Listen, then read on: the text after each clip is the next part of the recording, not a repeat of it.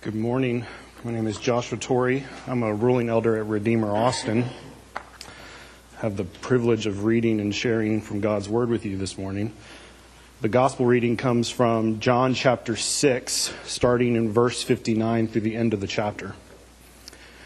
Jesus said these things in the synagogue as he taught at Capernaum. When many of his disciples heard it, they said, "This is a hard saying. Who can listen to it?" But Jesus, knowing in himself that his disciples were grumbling about this, said to them, "Do you take offense at this? Then what if you were to see the Son of Man ascending to where he was before? It is the Spirit who gives life. The flesh is no help at all. The word that I have spoken to you are spirit and life. But there are some of you who do not believe." For Jesus knew from the beginning who those were who did not believe, and who it was who would betray him. And he said, "This is why I told you that no one can come to me unless it is granted him by the Father." After this, many of his disciples turned back and no longer walked with him. So Jesus said to the 12, "Do you want to go away as well?" And Simon Peter answered him, "Lord, to whom shall we go? You have the words of eternal life. And we have believed and have come to know that you are the Holy One of God." And Jesus answered them, "Did I not choose you, the 12? And yet one of you is a devil." He spoke of Judas, the son of Simon Iscariot, for he, one of the 12, was going to betray him. This is the word of the Lord. Let's pray. Heavenly Father, Lord, we bless you for all the mercies that you bestow upon us, including your word, which is essential for eternal life. That you give it and you offer it to us freely, and you compel us through your Holy Spirit to accept it and believe. We ask now that through this text you would encourage our hearts, enlighten our minds, and draw us closer to your Son, in whose name we pray. Amen. Well, as I said, I'm a ruling elder at Redeemer Austin. I'm a good friend of your pastor, Tim Fox, becoming a good friend of your pastor, John Weller, as well. And Tim reached out to Redeemer trying to fill up some preaching slots while he was going to be out of town. And he said, "Send me your best preacher." That guy was not available. So Tim asked, "Fine, send me your best looking preacher." That guy also was not available. So Tim said, "Well, just send Josh." And so here I am. I want to open this word with you today. We have 3 points. We're going to try and get through quickly. Tim said I get 45 minutes, right? 45? An hour? Okay. That's even better. We have 3 points this morning. It could have been 2, but my Baptist background just busted in on my preparation. I had to add a third one, even though it's not really essential. We have 3 points today. The word is difficult. The word is challenging. And the word of Christ is essential or compelling. So turn with me as we walk through, starting in verse 59. Jesus said these things in the synagogue as he taught at Capernaum. Unfortunately, we are diving into the conclusion of a very long discourse of Jesus. It's one of his longest discourses. If you allow your eyes to scan over the rest of the chapter, you will recognize that this is shortly after Jesus' feeding of the 5,000. He begins a discourse on being the bread of life. Now, Jesus is launching into this discourse because he is critical of the people, specifically in verse 24 and 26. They're seeking after him, but they're seeking after him for bread. And Jesus says, "Okay, I know you were coming to me for bread, but let me tell you about a better bread, the manna from heaven, that is greater than what God gave you in the wilderness, and your people died. Your ancestors died."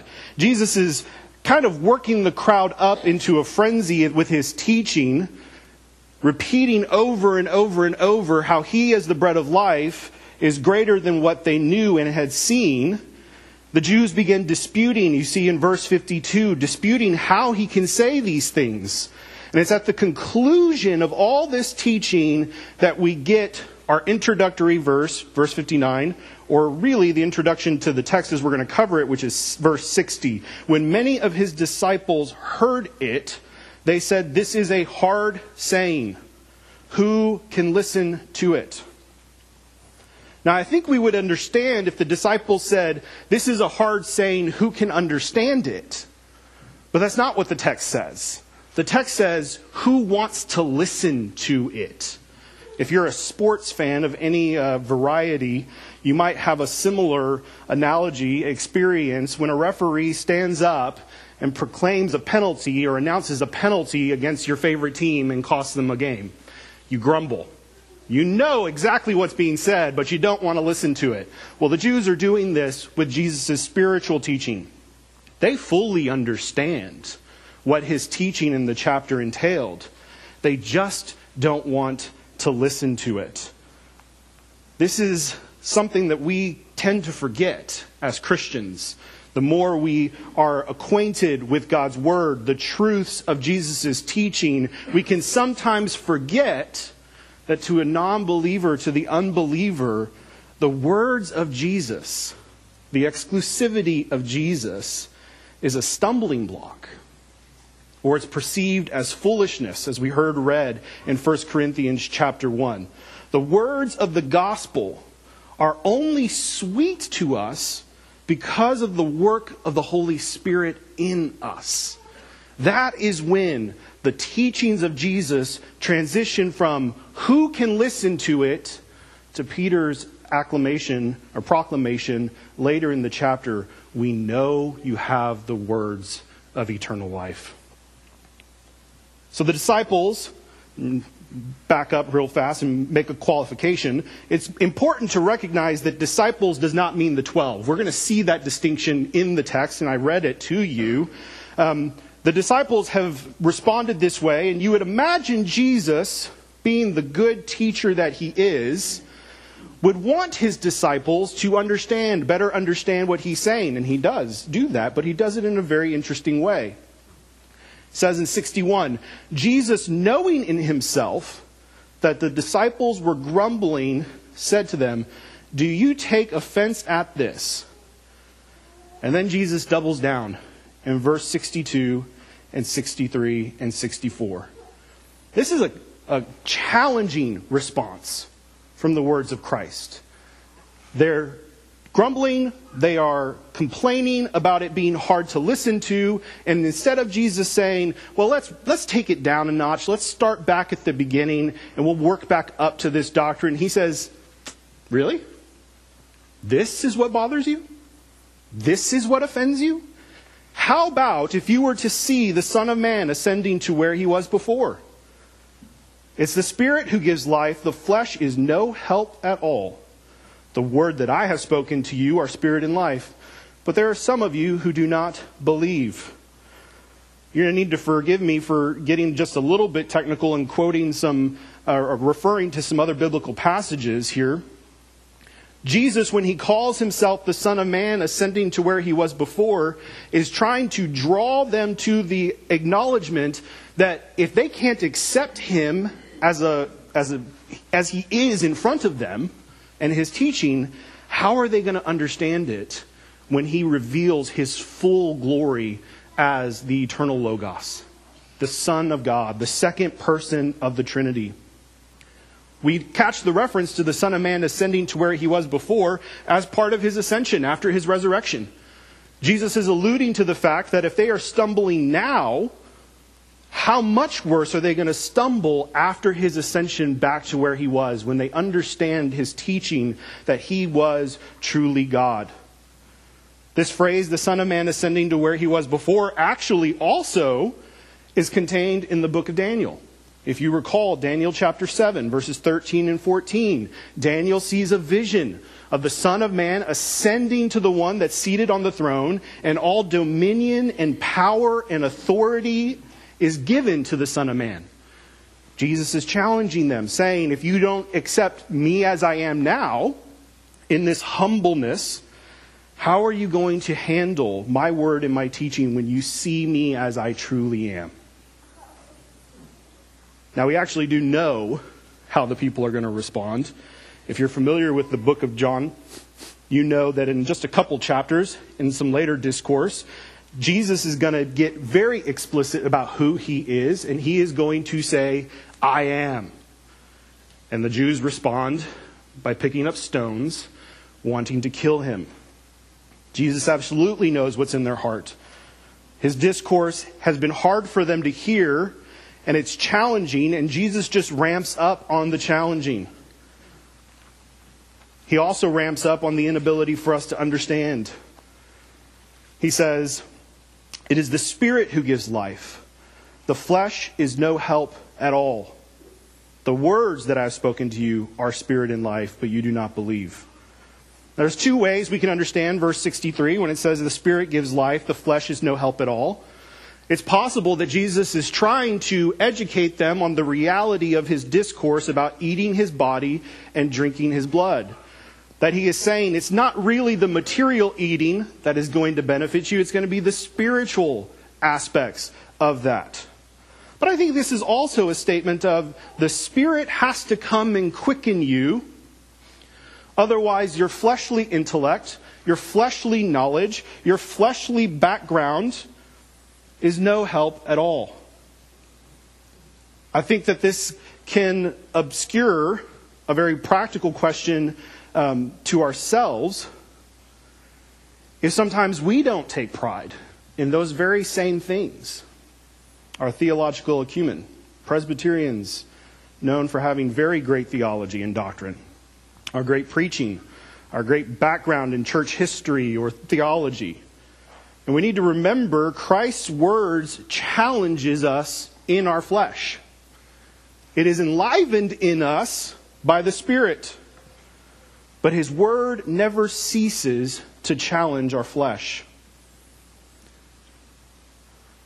This means that as we grow in Scripture, as we grow in our knowledge of Christ, as he reveals himself more and more to us, we are always reliant on the Holy Spirit to move us into fuller understanding of who he is. We should expect then that the life of the Christian is one of challenges from the word of Christ. It's never ceasing to be a challenge to us in our sinfulness and in our flesh. But Jesus drives this even just a little bit more on them when he says, but there are some of you who do not believe. For Jesus knew from the beginning who those were who would not believe. And he concludes in verse 65 saying, this is why I told you. No one can come to me unless it is granted him by the Father. Now, I already alluded to us Presbyterians being good on doctrine, and so many of us might find ourselves comfortable with this doctrine of the unconditional election of God.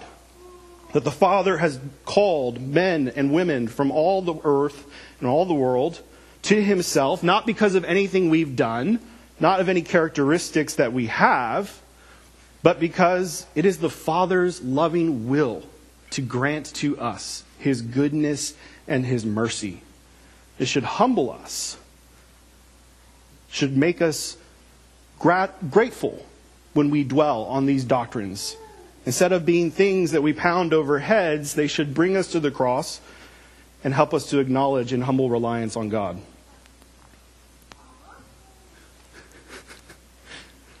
The thing that is sad about this, and Calvin notes it very well, the ESV translates, no one can come to me unless it is granted him by the Father. It could also be read this way, that no one can come to me unless it is given him by the Father. And Calvin notes how sad it is that this gracious invitation and gift is turned away from by his disciples. Hear from Calvin. It is a dreadful and monstrous thing that so kind and gracious an invitation of Christ could have alienated the minds of many, and especially of those who had formerly professed to belong to him. You can imagine a scene in the synagogue, or maybe they just came out of the synagogue and they're surrounding Jesus, asking him questions, grumbling, complaining to one another, and Jesus is at the center, and he concludes saying, this is why none of y'all can come unless it's given to you. The free offer. And it's that sentence that causes his disciples to turn back and no longer walk with him. If you read early in the book of John, you will know that Jesus actually had a very proficient and efficient ministry of baptism. Jesus himself didn't baptize, but his disciples baptized, and he had a large gathering. This is why individuals were curious about the relationship between him and John the Baptist, as Jesus' numbers swelled and John the Baptist's numbers dwindled. We can imagine a scene of many hundreds following Jesus around from city to city, listening to his teaching. And it's at this point that a large majority of them turn around and walk away, to never walk with him again. You can almost imagine the scene of just Jesus and the 12 left. Everybody else is left. What would we expect Jesus to say to the 12 at that point? Turn to him and say, "Hey guys, I'm glad you're still with me." Or, "Hey, this is proof that I called you because you're still here." He doesn't do that. Verse 67 tells us Jesus turned to the 12 and said, "Do you want to go away as well?" Do you want to go away as well? Jesus is challenging not only his disciples, he's still challenging the 12. His faithful apostles, the ones who are going to be with him to the end, through the resurrection, and lead the charge of the church in the New Testament. And he turns to them and he asks the same question. Does this discourage you too? Is this too hard for you? Do you want to leave and go back to what you were doing? I don't know if the question was as short as we read. Do you want to go away as well? I don't know if maybe he said, "Hey Matthew, do you want to go be a tax collector again? Make that money." Or Peter, "Hey, go back and fish. Run that business that you had with your dad." And we can hear maybe a moment of silence before Peter. It's always Peter, right? Peter just assumes the role of the answerer for all of them. All but Judas.